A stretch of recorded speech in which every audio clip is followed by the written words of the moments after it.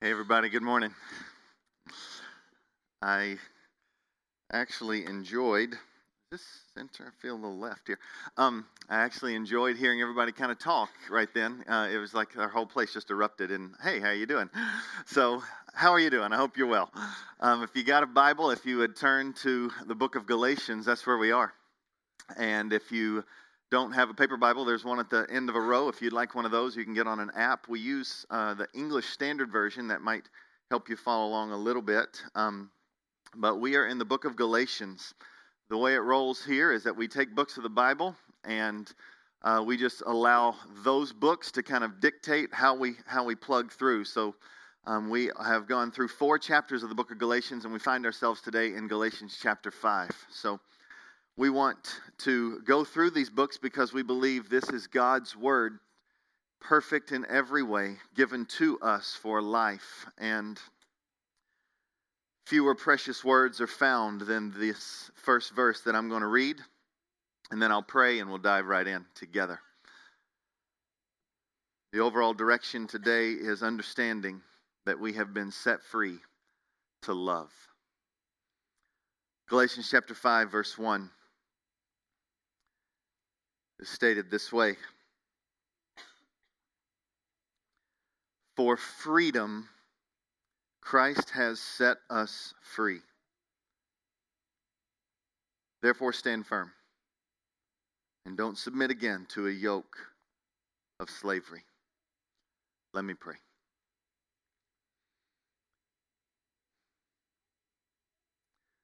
Father, we stop in these moments because whether we know it or not, we are weak. I feel it personally, acutely, but I know that we all come in here at various levels of hope, various levels of strength, various levels of mental stability, various levels of emotional stability, various levels of circumstances going well or circumstances going poorly. And this beautiful message cuts through all of our feelings to get to the core of our greatest needs that says, Christ, you have set people free by faith alone. Father, help it to rivet our hearts. Grip us in these moments. Humble us where we might be proud. Encourage us where we might be down. And use us as only you can, imperfect as we are, to shine your great fame brightly as long as you give us breath. Do a great work, I pray. Take your word and use it. In Christ's name, amen. Galatians chapter 5, we'll be going through verse 15 today, 1 through 15. But as we start plugging away, I have had some friends that have been released from prison. Some of them have been guilty of the crimes that they were serving time for, and others were not. When you're set free from prison, especially if you've been in for a long time, my dear friends give testimony to the fact that there's some choices to make. That freedom opens up a lot of opportunities. For those who were guilty of the crimes that kind of got them in, they come out and there's kind of some choices to make. Will I use this freedom as an opportunity to do what got me in there in the first place? Or will I use this freedom as an opportunity to live differently? If you use it as an opportunity to do what got you there in the first place, it's free but not really free. Sadly, many times the cycle gets repeated and people end up back in prison because they chose not to take advantage of that freedom. I had one friend who was in prison for 20 plus years for a crime that he did not commit. Can you imagine? Day by day, moment by moment, knowing that you are experiencing isolation and a sense of trapped feelings. 20 years for something you did not do. And yet he is now set free. He is out. And as he is out, you can imagine there is a choice to be made with that freedom as well. Can you imagine what has taken place in 20 years? Cell phones used to be the size of cars. That's hyperbole. Now they're small and they fit in your pocket. I mean, flip phones would be tough for some of these individuals. And now they've got touch screens. I mean, computers. All kinds of things that have changed so much. What will you do? Will you use that as an opportunity for fear? You just stay holed up in a house? Say, I can't get out of this because I'm too afraid of what I will incur. That would be freedom without freedom. Or what about the fact that they could be gripped by bitterness? 20 years. And then they come out and they see all that they could have experienced, only to be gripped by the bitterness. And to use that opportunity of freedom just as a launch pad for just telling how bad everybody was that got me into this situation. Instead, I've looked at my dear friend who is out of prison, and he has used it only as an opportunity to tell of the goodness of Jesus and as an opportunity to love his neighbor as himself. Paul is speaking to us in these beautiful words that says, it is for freedom that Christ has set you free. You are free, but will you live in that freedom? Will you live in that freedom, or will you be captured by fear? Will you be gripped by bitterness? Or in the Galatian church, that freedom which was justification by faith alone, nothing you could add to Jesus, you could only receive that free gift. Now you have been lured into thinking that you can add something to what Christ did. Will you then again submit yourself to a yoke of slavery? The enslaved soul is even more painful than the enslaved body. And so we come to Galatians 5:1 where we encounter these words. Christ has set us free for freedom. He set us free. There's not many sweeter words in all of the scriptures.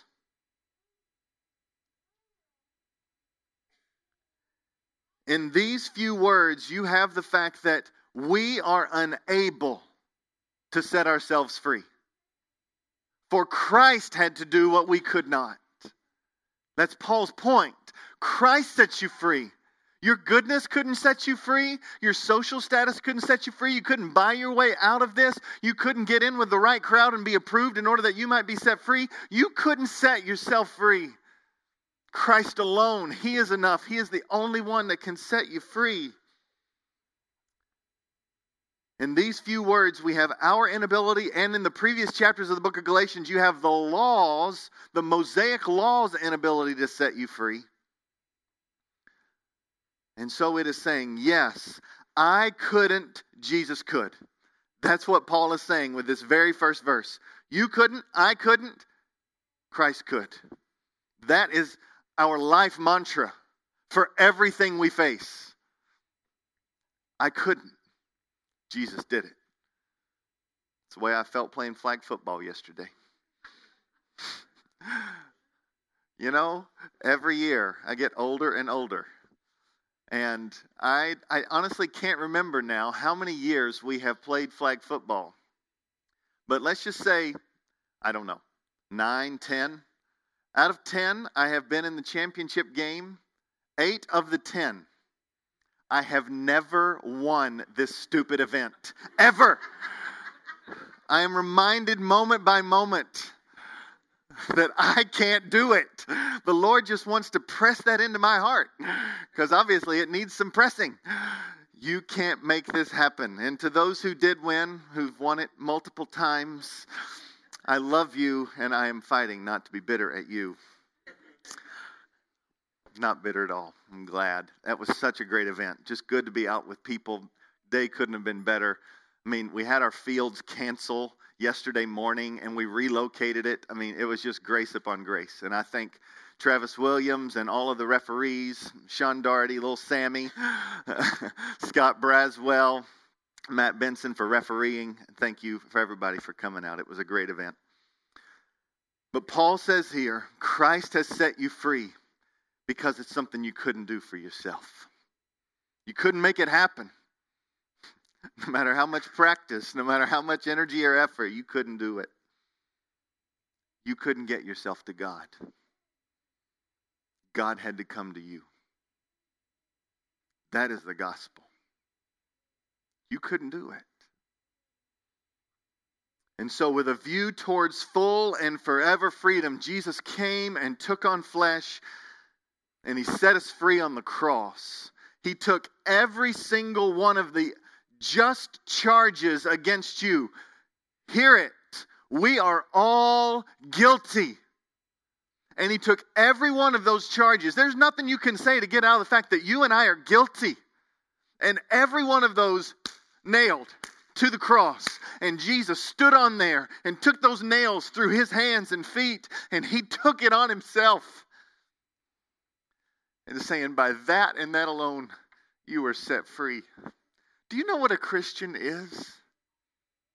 A Christian is one who is always repenting and always fighting to believe.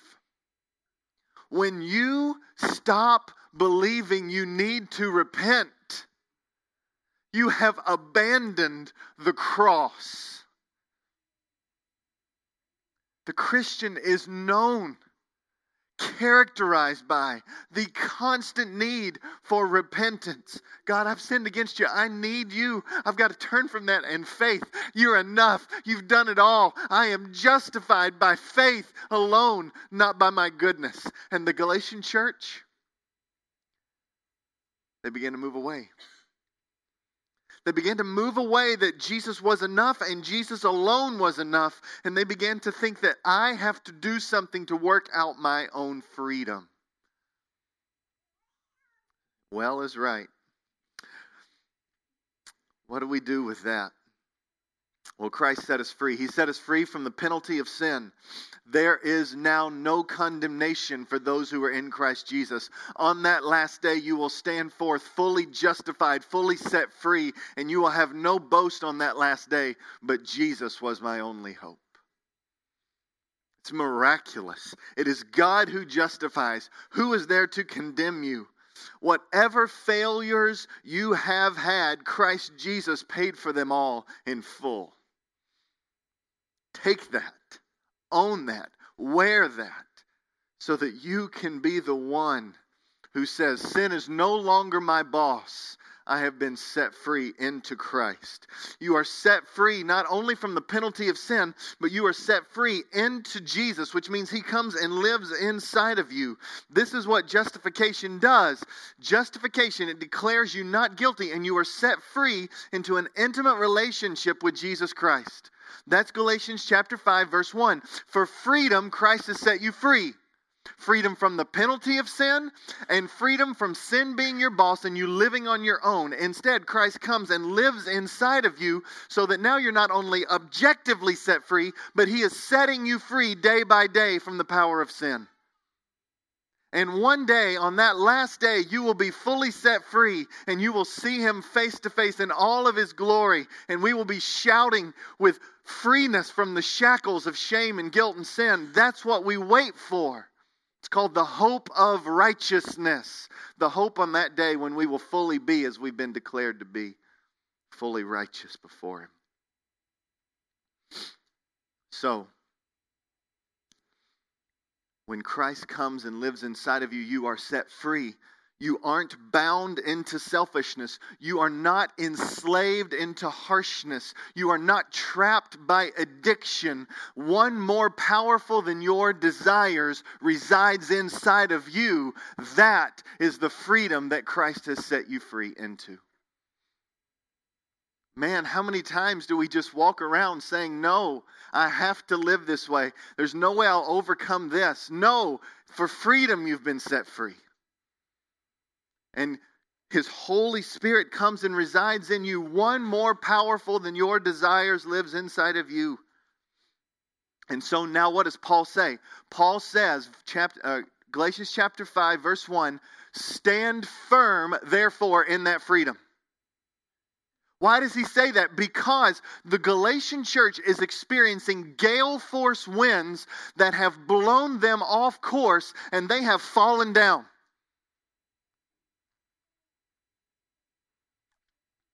Winds of false teaching, storms of pervasive speech and persuasive speech that have pulled people away from justification by faith alone.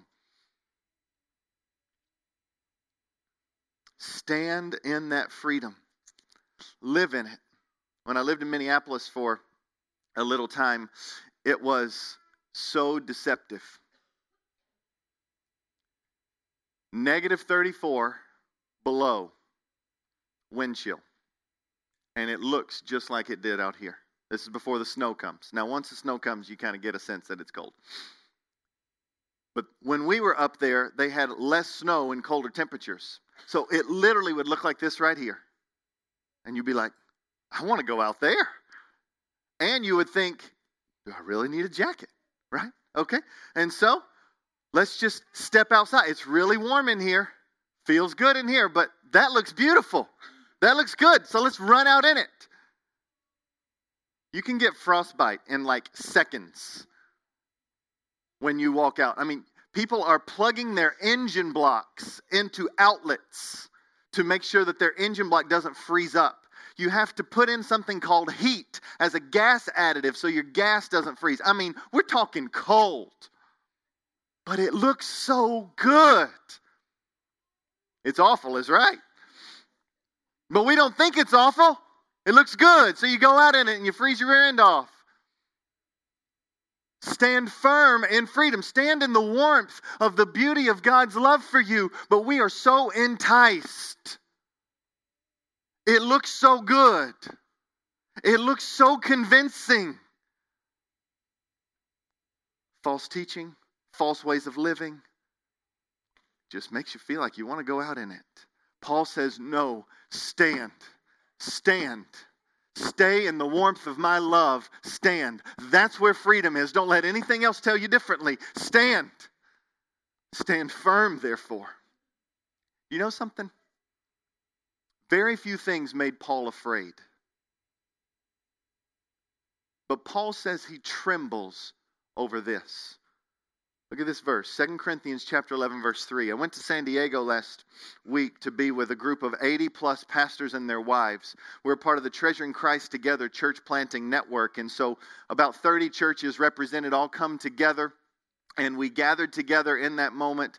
And it was just a beautiful time. But we had people giving us the word. And one guy preached from this text, 2 Corinthians chapter 11, verse 3. And look at this. Paul. Just make sure you understand who Paul is. Paul, threatened by the Roman government, he stood up to them when they were charging him and he defended himself. When they tried to let him go quietly, he said, no way, you've treated me unjustly. We're going to keep moving on. We're going to talk through this. Paul, who's been persecuted, Paul, who's experienced shipwrecks, Paul, who's gone through all of this, not afraid, and yet he's afraid of this. What brings fear? 2 Corinthians chapter 11, verse 3. But I am afraid, Paul says, that as the serpent deceived Eve by his cunning, your thoughts will be led astray from a sincere and pure devotion to Christ. I'm afraid. What's he afraid of? I'm afraid that you will not stand firm. I'm afraid that rather than being at true north, you will be one click off. And you will be deceived, maybe not necessarily initially by just going after a false teaching, but you will not be wholeheartedly going after Christ, and you'll be deceived to thinking this is the right way. Just one click off. I don't need him every day. And you just get one click off. Paul is terrified of that deception. That Jesus is not enough all the time. He's terrified of it. And Paul is saying right here to a group of people who have been led astray, do you realize he has no commendation for the church of Galatia? He does it in every other letter. I commend this in you. I commend this in you. I commend this in you. But the church in Galatia, he has no commendation for them because they have so shifted from true north, they have gone into left field. It might not seem that big of a deal to be one click off. But do you know that if when NASA was trying to send a rocket to the moon, if it was only 1 degree off course, after 1 mile, it would only be 92 feet off. Not that big of a deal. But when you're headed to the moon, you miss the moon completely, and you are 4,169 miles off course. 1 click. If that rocket were intended to go to the nearest star and yet was 1 degree off course, it would end up 441 billion miles off course. Paul is saying, stand firm. That Christ is enough and His love is sufficient and you have nothing to add to the glories of the gospel and that you need Him day by day and that freedom is meant to work in you love, and if you don't stand firm, you just slowly drift. Paul says, I'm terrified of that drift. And he admonishes us all. Stand firm in that freedom and do not submit yourself again to a yoke of slavery. Don't do it. Don't do it. And so, with the last little bit of time that we have to answer the question that Paul is seeking to answer, and that is, how do we keep standing in freedom? How do we keep standing in freedom? 1, we lean on Christ. 2, we stay alert for false teaching. And 3, we walk in love. How do we keep living in the freedom in which Christ has set us free? It says you've been set free for freedom. Now stand in it. Keep standing in it. That's the verb tense. Keep doing it over and over. How do we keep standing in freedom? Number 1, we lean on Christ. Look at what he says here. This is chapter 5, verses 2 through 6. When I say lean on Christ, Paul says, look, look, behold, study, think about it. I, Paul, say to you that if you accept circumcision, that is the major issue of the Mosaic law, that they were saying, I need to trust in Jesus, but I also must do part of the law in order for God to be justified. And especially you who are not Jews, you have to come alongside. In order to be included in our church family, you have to add to justification by faith, and you have to be circumcised. And so that's how you get in, is by obeying the Mosaic law. That's how you're justified. He says, if you accept circumcision, Christ is of no advantage to you. You're basically disregarding Him. I testify again to you that to every man who accepts circumcision, that he is obligated to keep the entire law.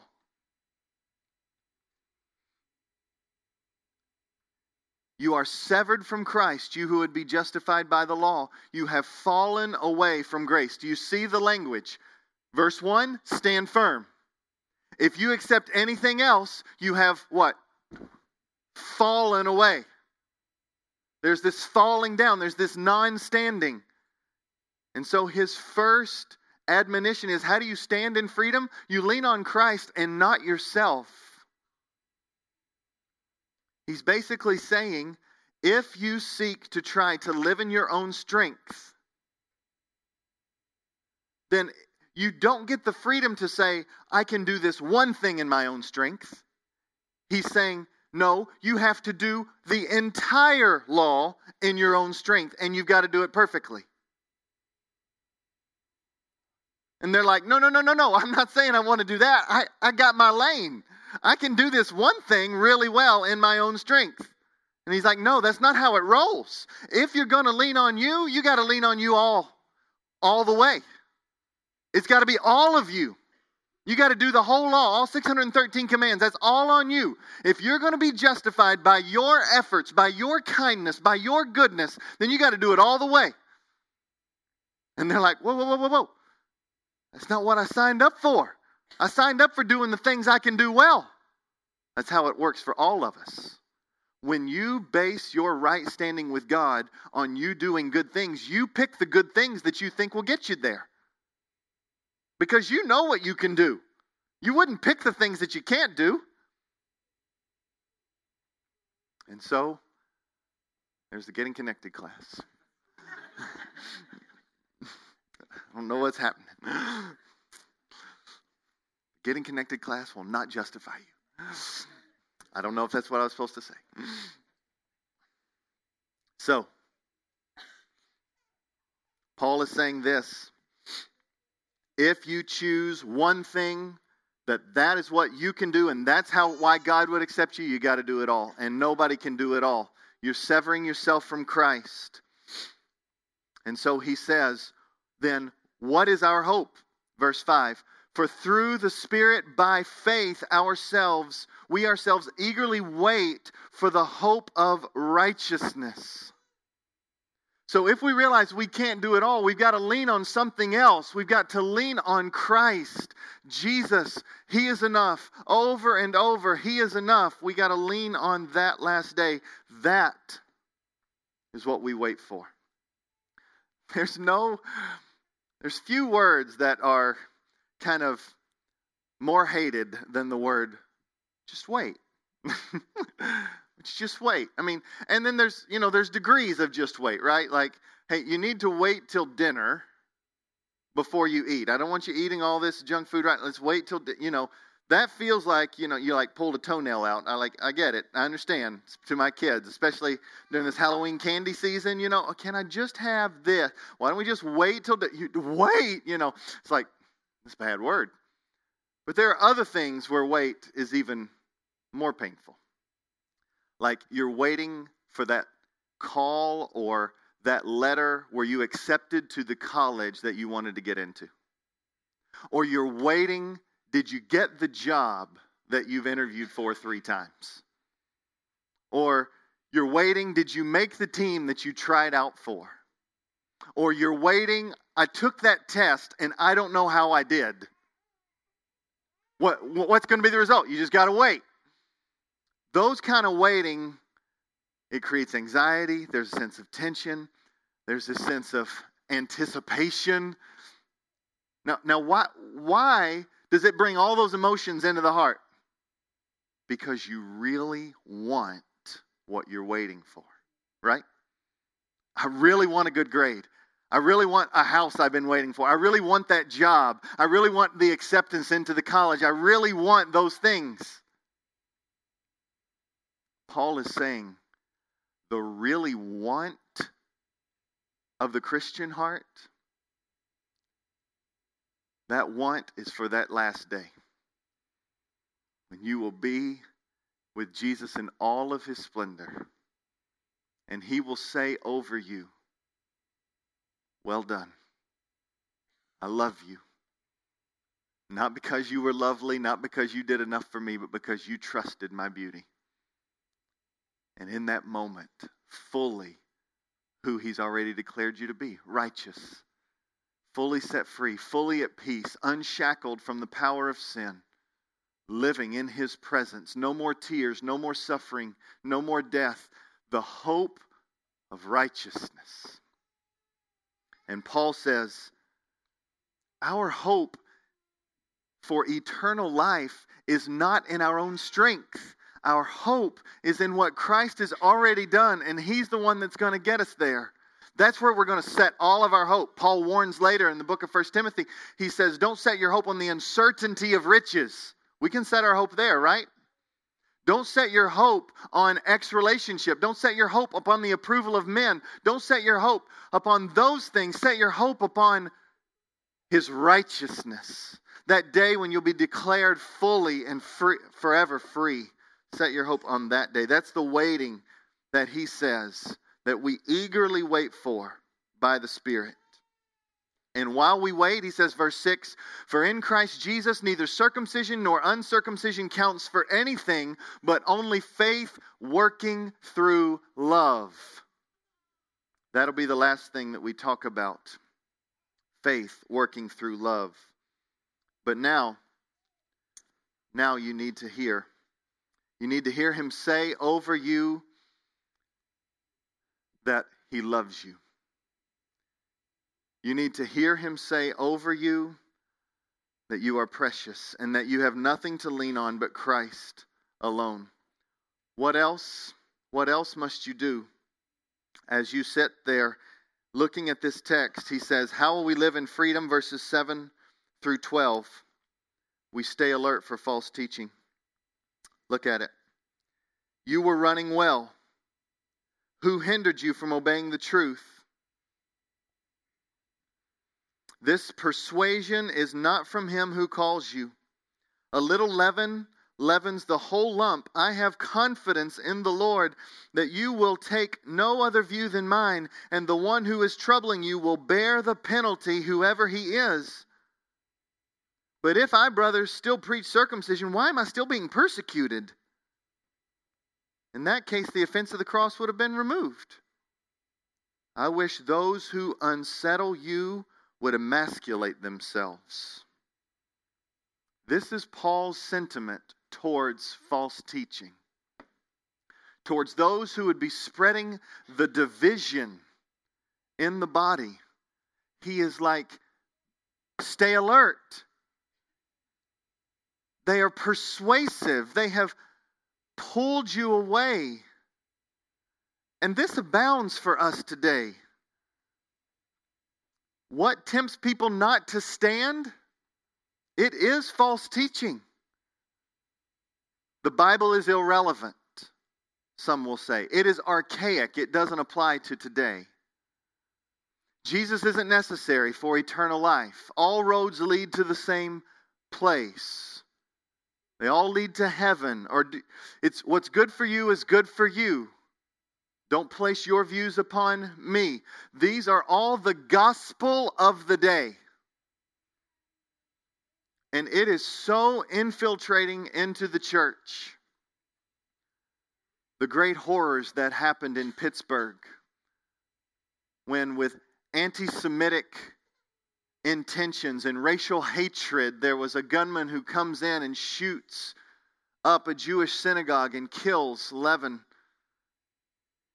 They had vigils and prayer times, they were all over the news talking about how it was so good to see multiple faiths and multiple groups coming out and expressing a unity. And I think it is beautiful. A unity that says we will stand together against racism. We will stand together against anti-Semitism. We will stand together against any type of genocide, this kind of direction of killing people because they aren't like us or there's a different ethnicity. We will stand together against that. But it was really interesting what happened. When at one prayer vigil, a Messianic Jewish rabbi prayed over the event.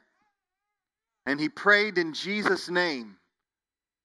And then all of a sudden, other Jews rose up and called that insensitive.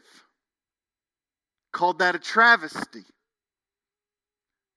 It's okay for multiple faiths to come together. But when Jesus comes up, all of a sudden, it's as offensive as the gunman. So inconsistent. Even the Muslims will believe, many will, that if you don't believe according to them, you will spend an eternity in hell. But it was Jesus that was put on the chopping block. It was Jesus that was the one that was offensive. And it's okay to be very tolerant until you say that Jesus is the only way to eternal life. And then all of a sudden, everybody's up in arms. We have to understand, Paul is saying a very radical thing. Christ is enough, and He alone can get people justified. And we have to be careful, because Paul is stating what? You were running well. Who hindered you from obeying the truth? A little leaven leavens the whole lump. It's this sense that something really small kind of got into the church and it began to break it apart from the inside out. It's not like they come in and they're wearing like a false teacher t-shirt, right? Like, I'm false teacher man. That's not how this rolls. Just subtle questions, smooth talking. Listen to Romans chapter 16. The end of Romans chapter 16. Paul says this, I appeal to you, brothers, to watch out for those who cause divisions and create obstacles contrary to the doctrine that you have been taught. Avoid them, for such persons don't serve the Lord Christ, but their own appetites. But listen to how he describes them. Smooth talk. The ESV translates it as flattery, but the word is literally blessing. It doesn't come with negative connotations. The word is, they are out talking about being a blessing. They're trying to bless the Galatian church with that they need to adopt this circumcision, this enlightened way. It's with a smile on the face. It's with smoothness. It's with persuasiveness. They're not wearing a I'm a hater t-shirt. It's smooth. It's subtle. But it causes divisions. It creates obstacles. And it says, they deceive the hearts of the naive. And so church, as we have said all throughout the book of Galatians, we must personally own our own faith and not lean on anyone else.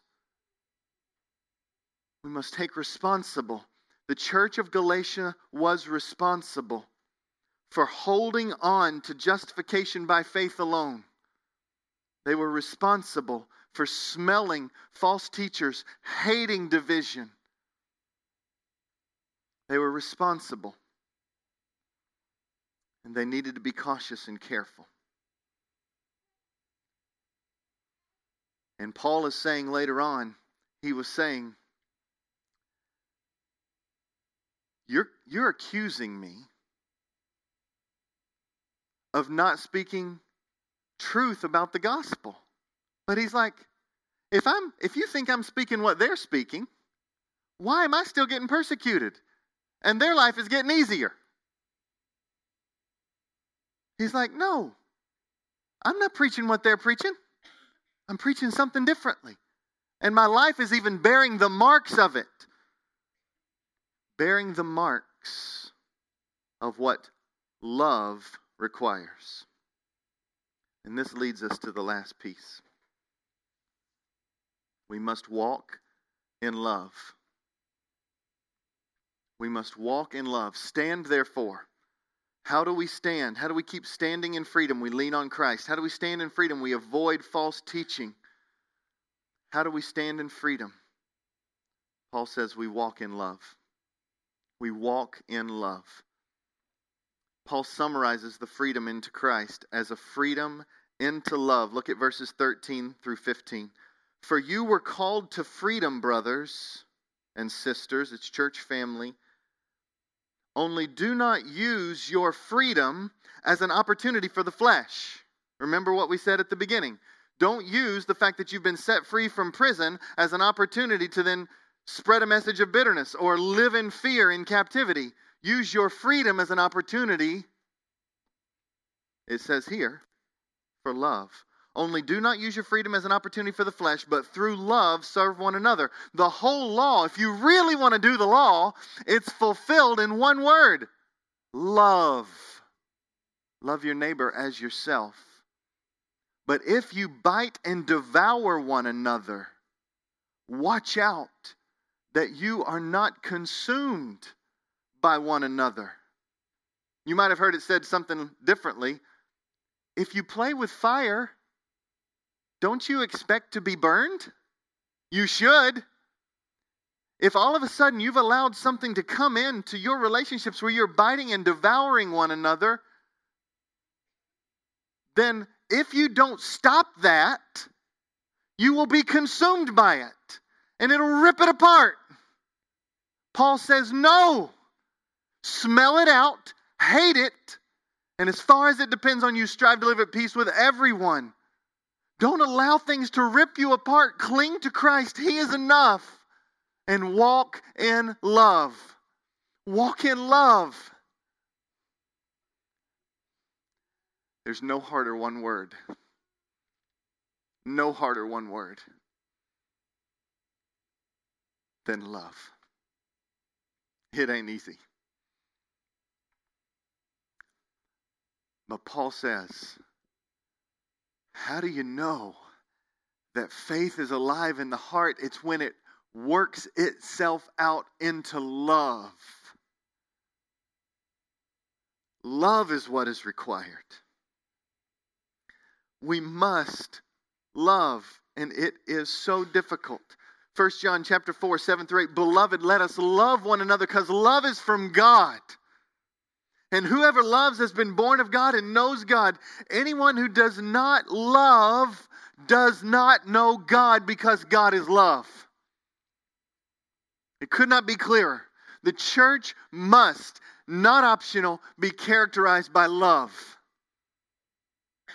Paul says, 1 Corinthians 13, if you've got the faith that can move mountains but have not love, you've got nothing. You got nothing. You can quote me doctrine all day long, but if you have not love, your faith is not working itself out. It's hit a dead end. Love. Paul says, if you bite and devour one another, watch out that you're not consumed by it. Because love is the hardest thing you will ever do. Because love is patient. And love is kind. Even when the person isn't patient or kind towards you. It doesn't envy. It's not jealous of his neighbor. It doesn't boast about what they have or what they can do. It's not arrogant. It's not rude. It doesn't insist on its own way. It's not irritable or resentful.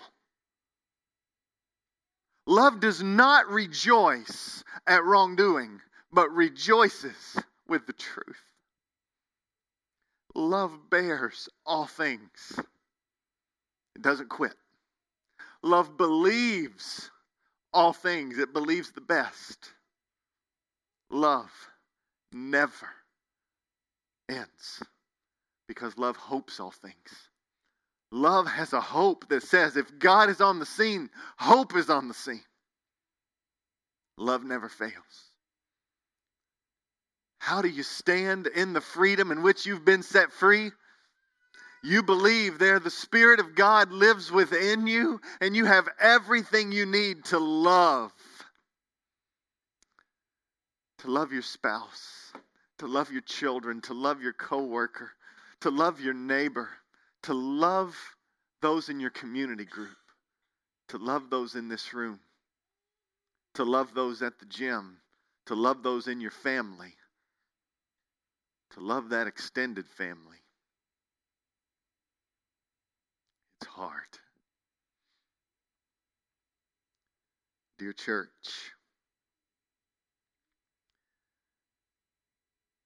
this season has been one of great trial at TCC. My dear brother Travis Williams, not even back from his sabbatical, came to a family meeting. And that night, a kid that had been living with them for many years and been gone around to different homes, but a kid from the neighborhood ends up getting hit on a bike by a car and is put in the hospital. First day he's back from sabbatical. And then in the past month at Treasuring Christ Church, we have had family sick, hospitalized. We have had sweet Kathy Taylor lose her husband, dear sweet man Henry Taylor, who died unexpectedly. We've had our sweet friends, JD and Rachel Loftus, lose their baby, their little daughter Sky, at 23 weeks, all in a month's time. That's even not everything. So much that comes at us. I know many of your stories. Marriages are difficult. Relationships are difficult. And it's a season of trial. The devil would love nothing more than this church to doubt the goodness of God and to turn the faucet off on love. Paul says, stand firm. Christ is enough. He is enough. Every single morning you wake up and get out of that bed, He is enough. Don't let anything tell you that it's okay to be one click off a true north. He's enough. Don't let anything tell you that you've got the strength you need to do it on your own. Lean on Christ. He's enough. Don't let anything poison you from the beauty of the gospel of Jesus Christ and Christ alone for justification. He is enough. Don't let anything come in and poison and create division. He is enough. And don't let anything turn off the faucet of love in your heart. Because He lives inside of you. And He loves you with a ferocious love. And He's enough. And friends, I've seen it.